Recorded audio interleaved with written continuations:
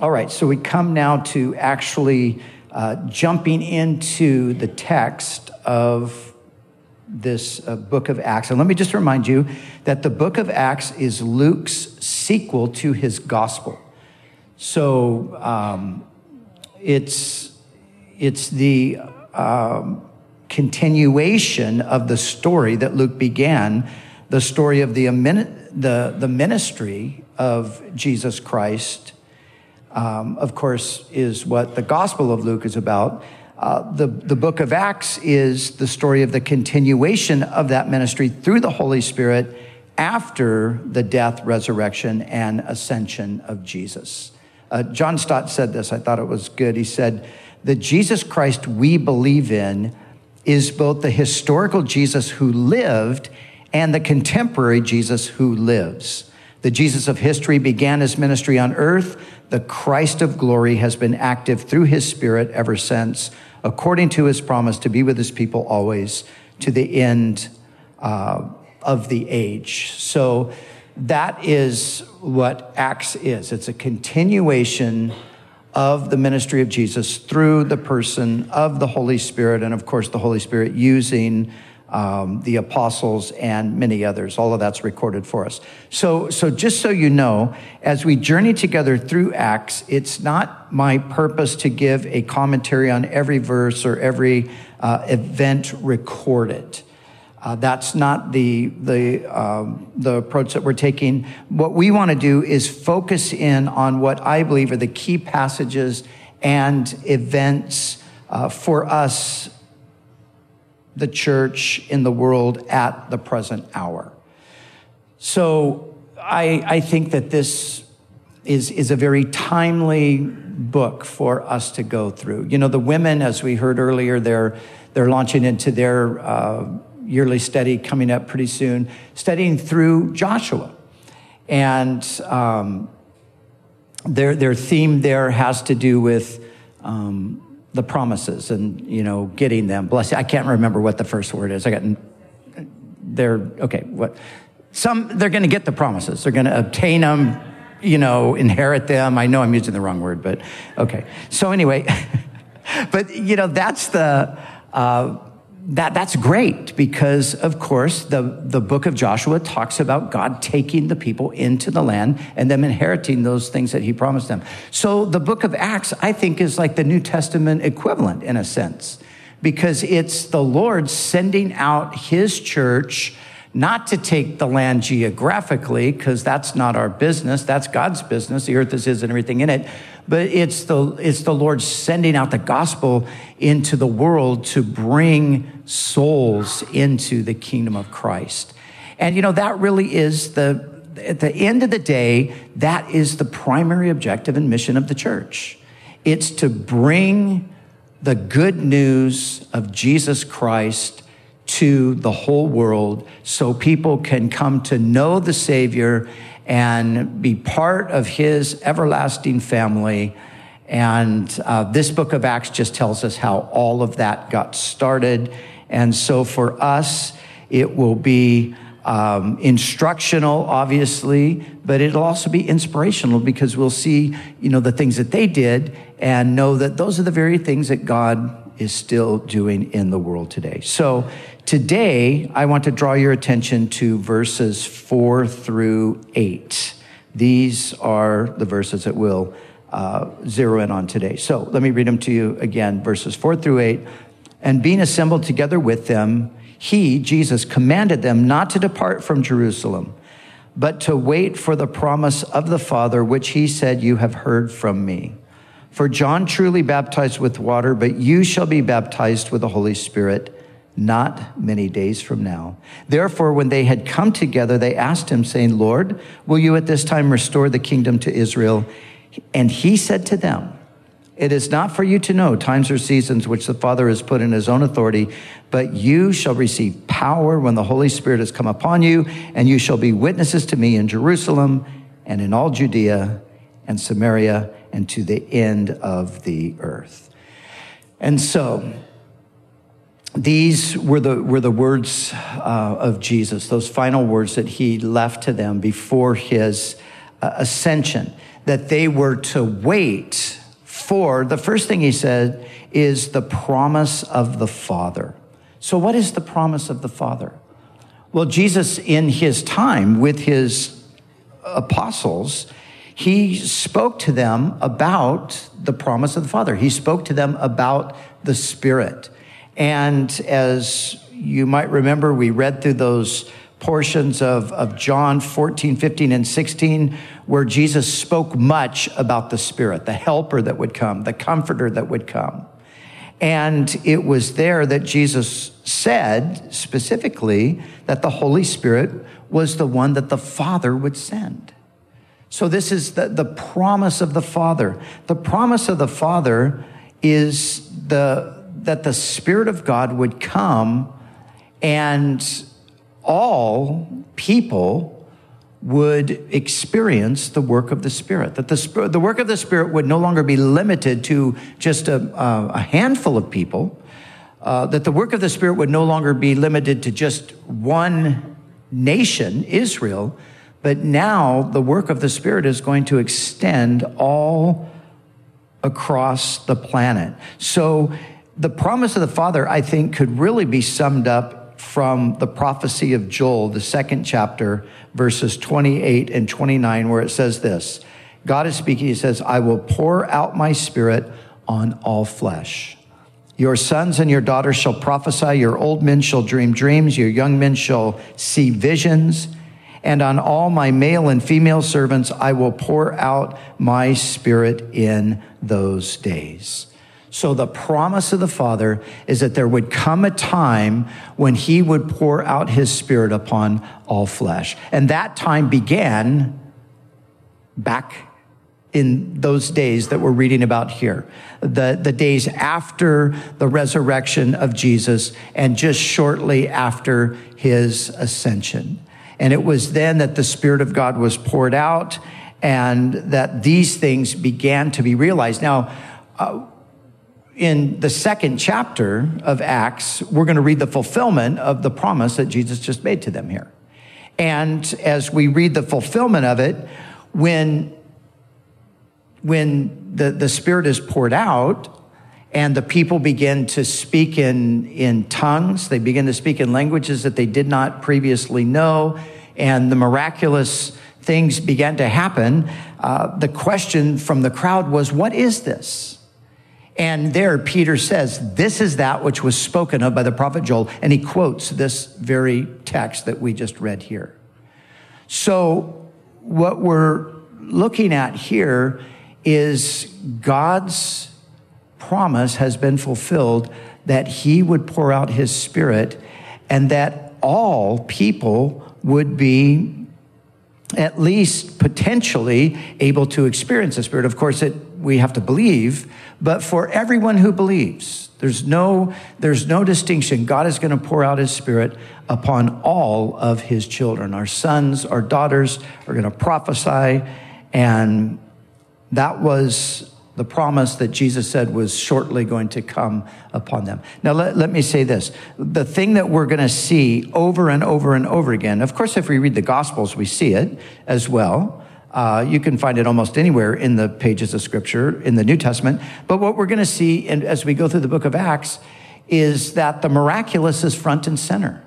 The supernatural is front and center. And I say that because it's easy for us to lose sight of the supernatural aspect of what we're involved in.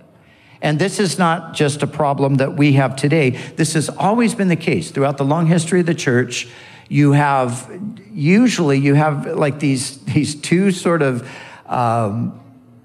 camps almost where there are those who de-emphasize the supernatural and those who overemphasize the supernatural. That's one way of looking at it.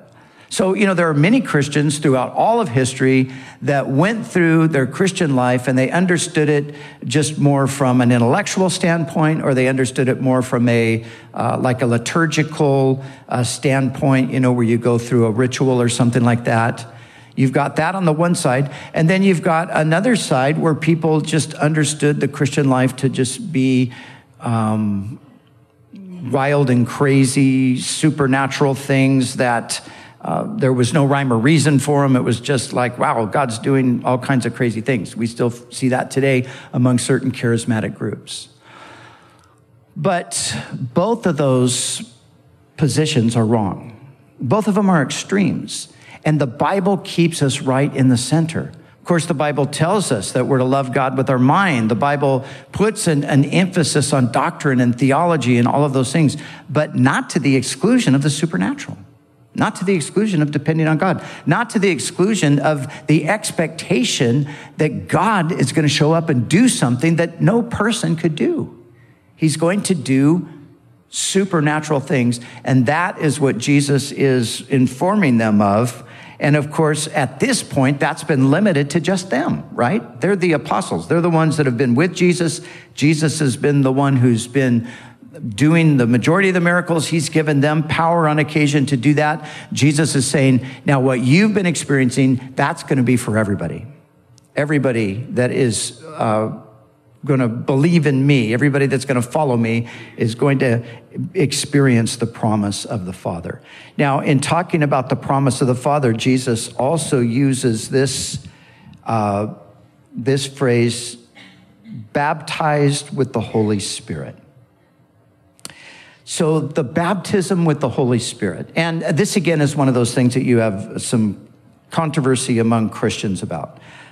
Some people believe that the baptism of the Spirit is something that every single Christian experiences this at the moment of conversion, and it's just that simple. That's what it is. Everybody, once you believed in Jesus, you're baptized in the Spirit, and that's it. Others believe that this is in addition to what happens when you receive Christ, that this is something other than that. It's something different than that. It doesn't make you any more saved, but it actually adds something to your experience. So the baptism with the Spirit, I think biblically you can actually build the case that it is something additional to what we get upon conversion. Now, the men that Jesus is, the guys that he's speaking to right here, note this, that they have already had Jesus breathe on them and say, receive the Holy Spirit. That's already happened. So when Jesus rose from the dead and his disciples, gathered to him over those 40 days, John records for us in the 20th chapter that there's this point where Jesus says, as the Father sent me, so I send you.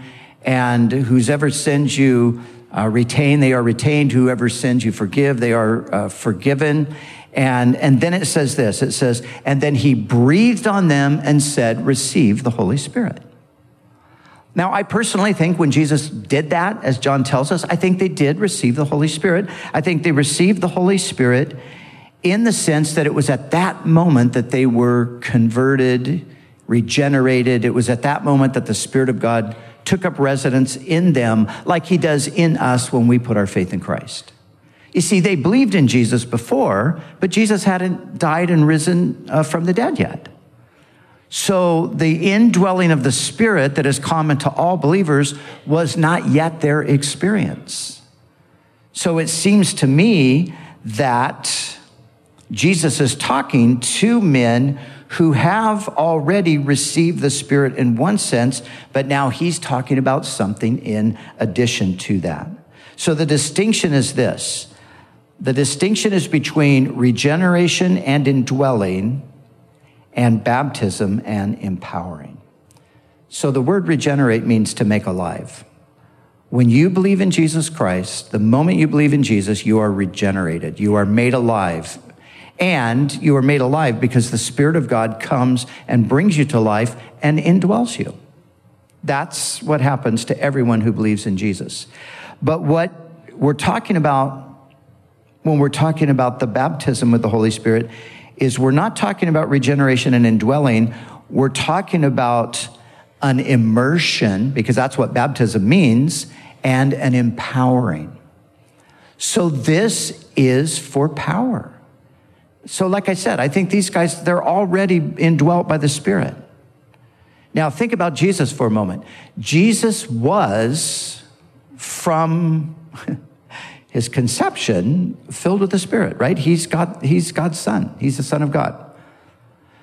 So there's never a time Jesus is not filled with the Spirit, just by his very nature, but there comes a time where the Spirit comes upon him. We read about it in his baptism. Remember, he's baptized by John, and as he comes up out of the water, the Spirit descends upon him in the form of the dove.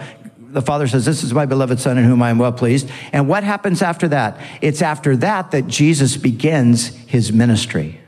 It's after that he goes forth in that power to raise the dead and to heal the sick and to cast out the demons and all of that kind of thing.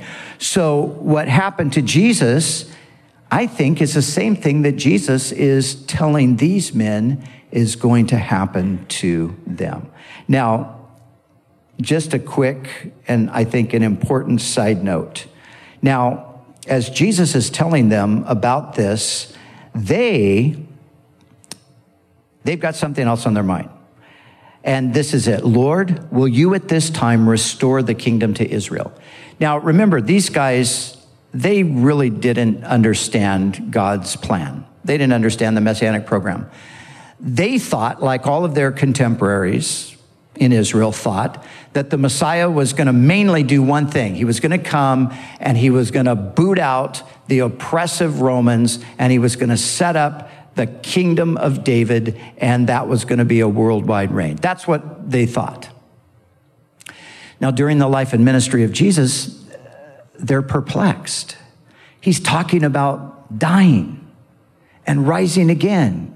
And every time they hear this, they're looking at each other like, what is he talking about? You see, because in their mind, the Messiah didn't die. He was a conquering hero. And so now they figured, okay, I guess we got that wrong because he did die, but now he's back. So now it must be time for the kingdom to be restored to Israel. So that's what they're asking him. You know, it's the same question that we're asking today. They were just asking it back then. Now, for us, it's, "Lord, when are you coming back?" For them, it was like, "Lord, you're here, so let's just do it now." But today, people are sitting around speculating about, trying to figure out, when is Jesus coming again? Now, I don't know if you've heard this or not, but did you know that Jesus is supposed to come back on September 23rd? That's the new thing. So, we've had so many of these things over the past several years, and over the past couple centuries, we've had so many of these things. But I just saw this literally a few minutes ago on Twitter, that on the Fox News science page, this is the article. It says, "Biblical prophecies say that Jesus will return September 23rd, according to biblical numerologists." I want to tell you right now, Jesus is not returning on September 23rd. And if you want to argue about it, talk to me on the 24th. And and then we won't even need to discuss it, right? But this is the kind of stuff that you just wonder, okay, is there ever a point where we figure out that no man knows the day or the hour means no man knows the day or the hour? You know, what part of that sentence do we not understand? Jesus made it crystal clear. No one knows when he is returning. And it's not our job. Now, I love Bible prophecy. I believe in Bible prophecy. I think it's important that we as God's people understand and know Bible prophecy. But listen, we're not to be obsessed with it, to the distraction from the main thing. What is the main thing? Jesus goes on and he tells them what the main thing is. And basically what I'm saying here is Jesus wanted them, and he wants us to stay focused on the main thing. So what is the main thing? It's not for you to know times or seasons. The Father has these in his own authority. That's God's business. But you shall receive power when the Holy Spirit has come upon you, and you shall be witnesses to me in Jerusalem and in all Judea and Samaria and to the end of the earth. You see, Jesus is saying to them, don't worry about this. This isn't your thing. You don't have to do anything about this. This is God's deal. And listen, that's the same word for us today. God will determine when Jesus will return. And God will orchestrate or allow the world to line up in all of those ways. And he didn't ask us to participate in that. That's his business. That's his job. He's doing that. What he's called us to do is to get the message of Christ to each and every person that's on the planet. That's what he's called us to do. You shall receive power. And so that's what Jesus tells them. That's the main thing. But you shall receive power. Now, like I said a minute ago, Christianity it's marked by power, supernatural power. People often ask the question, well, do you believe in miracles today? Of course I believe in miracles today. I believe in God. And I believe in the God of the Bible. And the God of the Bible and the message of the Bible tells me that the promises of the Spirit, which include miracles, they're for that generation lived then, they're for their children, and even as many as the Lord our God shall call, right to the very return of Christ himself. So we believe in the miraculous. We believe in the supernatural. And what we're talking about here is something that's supernatural. You shall receive power. Now, the word here, the Greek word, maybe you've heard this word, it's dunamis. Dunamis, this is the root word for our words, dynamic and dynamite. So if you think of those two words, I mean, when you think about somebody who's dynamic, I don't even have to explain it, right? You can picture that. Or when you think of dynamite, I don't have to really explain that either, right? When dynamite blows up, something happens. So Jesus is talking about us receiving dunamis, power.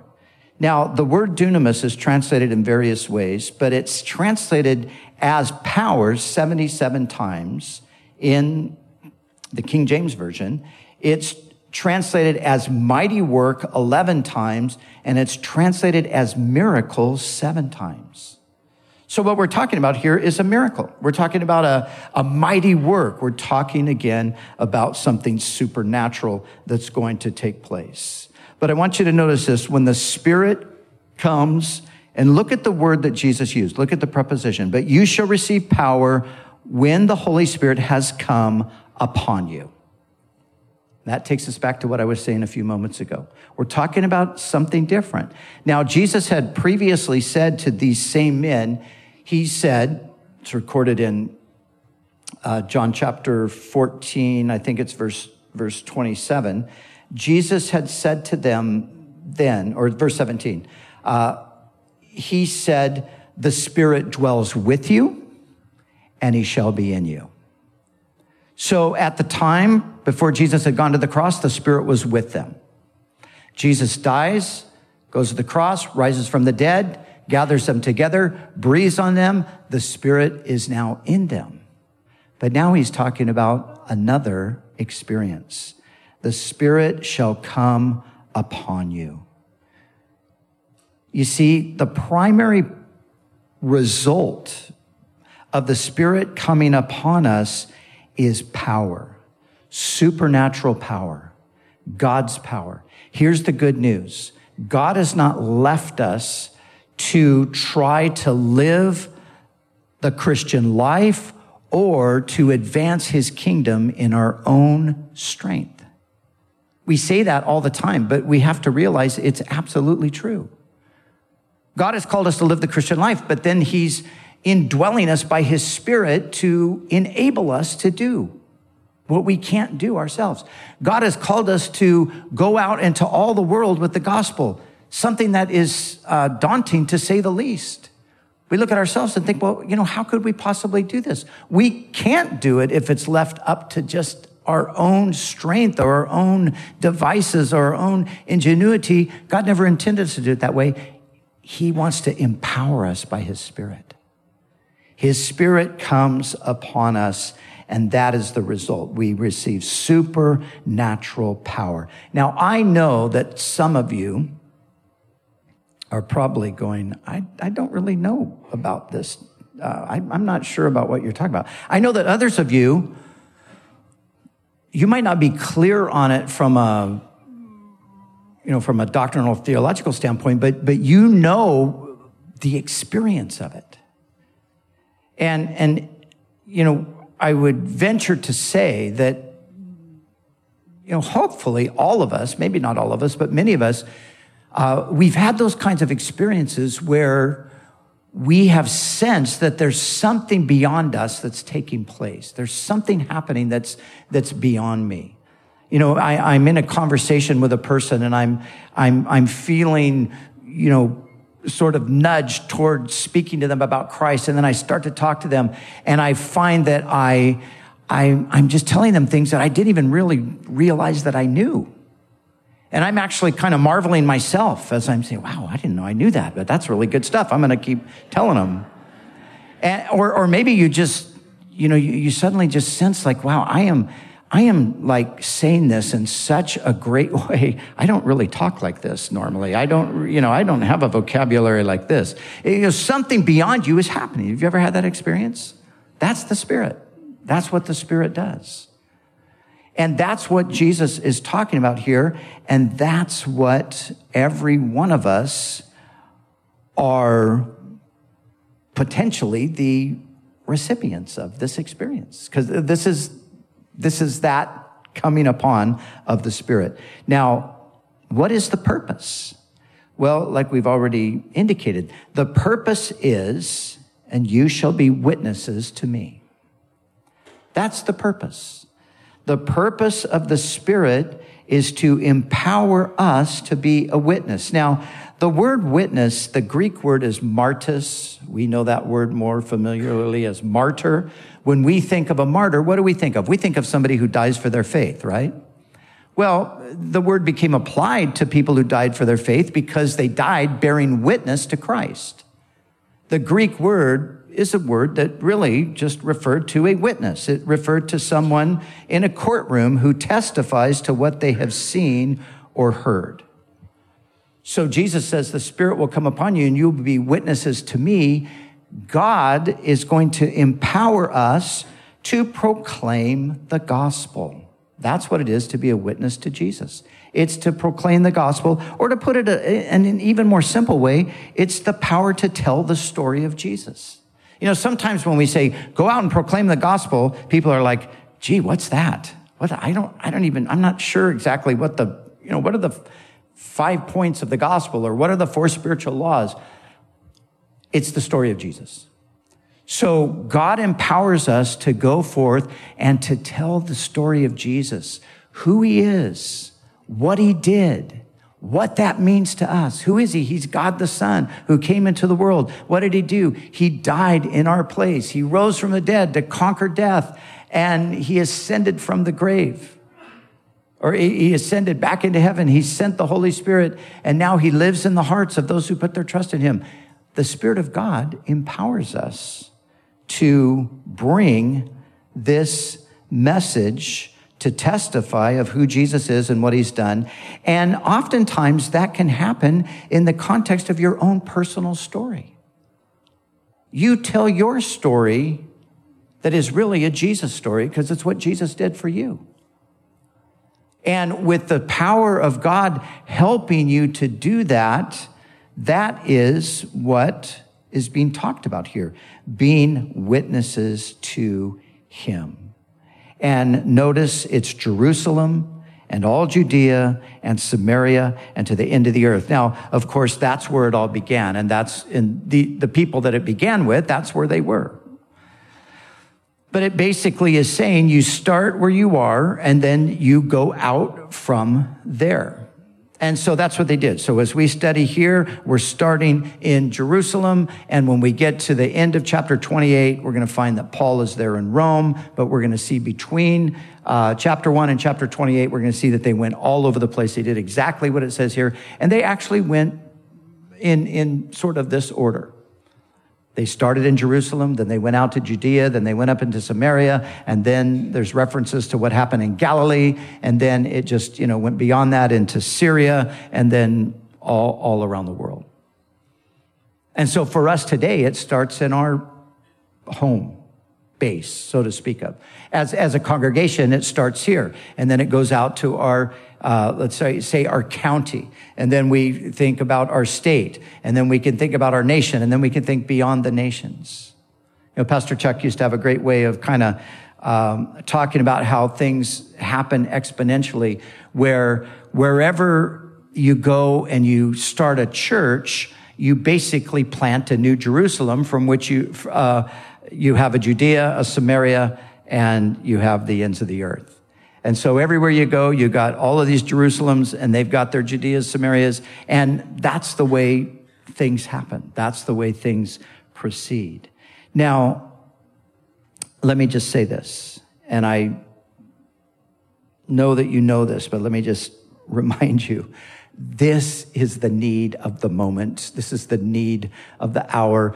What we need is to see the Spirit of God poured out. We need to be freshly empowered by the Spirit. We need this gospel to go forth, and we need to see lives transformed through the power of Christ. That's how things change. That's how society changes. That's how cultures change. It changes because people change. And this is the great need of the hour. Now, that's not to say that we don't need other things happening as well to keep the sanity and to prevent everything from imploding. Yes, thank God for those other things that are happening. But the great need is this. And we are the people. You shall receive power when the Spirit comes upon you. See, we are the recipients of this. And so as we close today, there's just a few questions that I want us to think about. And number one is this: has the Spirit come upon you?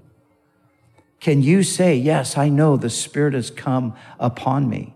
And if you're not sure, then you need to make that experience a reality. You need to make sure that you've had that, because from Jesus' perspective, this isn't really an optional thing. This is absolutely essential if the job is going to be done. Second question, are we witnesses to Jesus? Are we bearing witness to him? Are we testifying through our words? Are we speaking about Jesus? Now, we're going to see again as we go through, you might have a timid personality, which would then, kind of keep you back from that sort of thing, because it's just not your personality. But the Holy Spirit is there to, not to change your personality, but to give you power within the context of your personality. And as we go through this book of Acts, what we're going to see is there were different personalities, different people with different giftings and things like that. But the power of the Spirit made the difference in everyone's life. So Timothy, for example, who we'll read about sometime here in the book of Acts, Timothy was by nature a very timid person, but he was also filled with the Spirit. And so God took that timid personality and added the power of the Spirit, and Timothy became an effective minister of the gospel and an effective evangelist. And so that's what the Lord is going to do. But there's not just the witness in word, but there's also the witness in deed, right? We need to be living the life. We need to be living the life of the Spirit. And then, thirdly, are we immersed in the Spirit? Because remember, after all, baptism means immersion. That's the meaning of the word. It means to be immersed. Under the water is the picture. So are we immersed in the Spirit? Are we the people of the Spirit? Are we living with not just the consciousness of the supernatural, but are we living with the expectation of the supernatural? Are we living with the experience of the supernatural? It's very subtle, but I know even from my own life experience, there are times when just the world itself just kind of, it's working to take the edge off of our spiritual sensitivity. So we're not even thinking so much in terms of the supernatural. We're not so much expecting the Lord to supernaturally intervene, but we need to be living in that expectation. And if we're immersed in the Spirit, we will be. And so here we go. Two things finally, because this is the experience that we're all to have. How can I assure that this will be my experience? Well, here, Jesus said, wait until you receive power. Now, as a result of that, some people throughout the history of the church have said, well, in order to get this power, we need to wait. And they actually had meetings. You know, an old English word for wait is tarry. So they had what they called tarrying meetings. We're going to tarry. We're going to wait on the Lord to receive that power. Now, I'm not saying that that's an entirely bad idea, but they had to wait for a specific reason, because this event was scheduled for 10 days later on God's calendar. This was going to happen on the day of Pentecost. So Jesus is telling them to wait specifically for that day. So we don't have any specific day that Jesus says, okay, wait till that day and then I will meet you and baptize you in the Spirit. But I would say that waiting on the Lord, or in other words, spending time seeking him and saturating ourselves in the things of the Spirit, will certainly lend itself to us being more aware of his presence, and it will lend itself to us having this kind of experience versus just going about our merry way and not really taking time to think or do anything about it. So wait on the Lord. Spend time seeking him. Saturate yourself in the things of the Spirit. We are just so bombarded by everything but the things of the Spirit, right? And so in order to really saturate in things of the Spirit, we have to wait in the sense that, we kind of got to get away from some things. We got to be intentional and take some time. So that's one. Secondly, we are to ask. Ask, seek, knock is what Jesus said. And more specifically, he said, keep on asking, keep on seeking, keep on knocking. And in Luke's gospel, interestingly, now Matthew records that same thing for us. Asking you shall receive, seeking you shall find, knocking the door shall be open to you. But Luke puts it in a different context.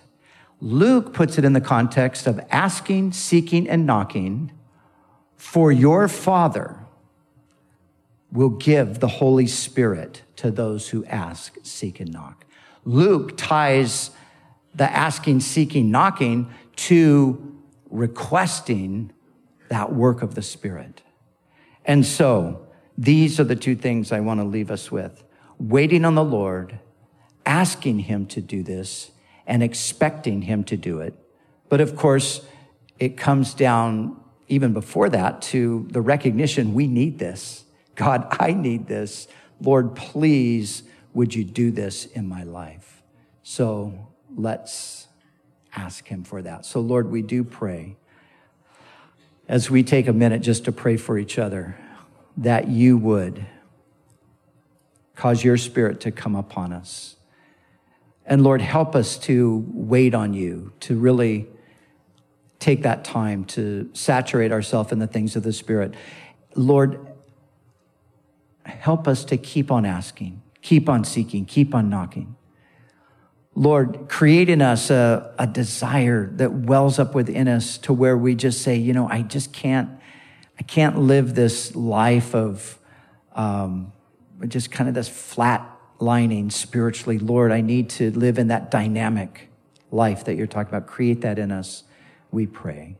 And Lord, we pray that you would pour your Spirit out upon your church in general. We pray, Lord, that the gospel will go forth in power and that many would be saved in our generation. Amen.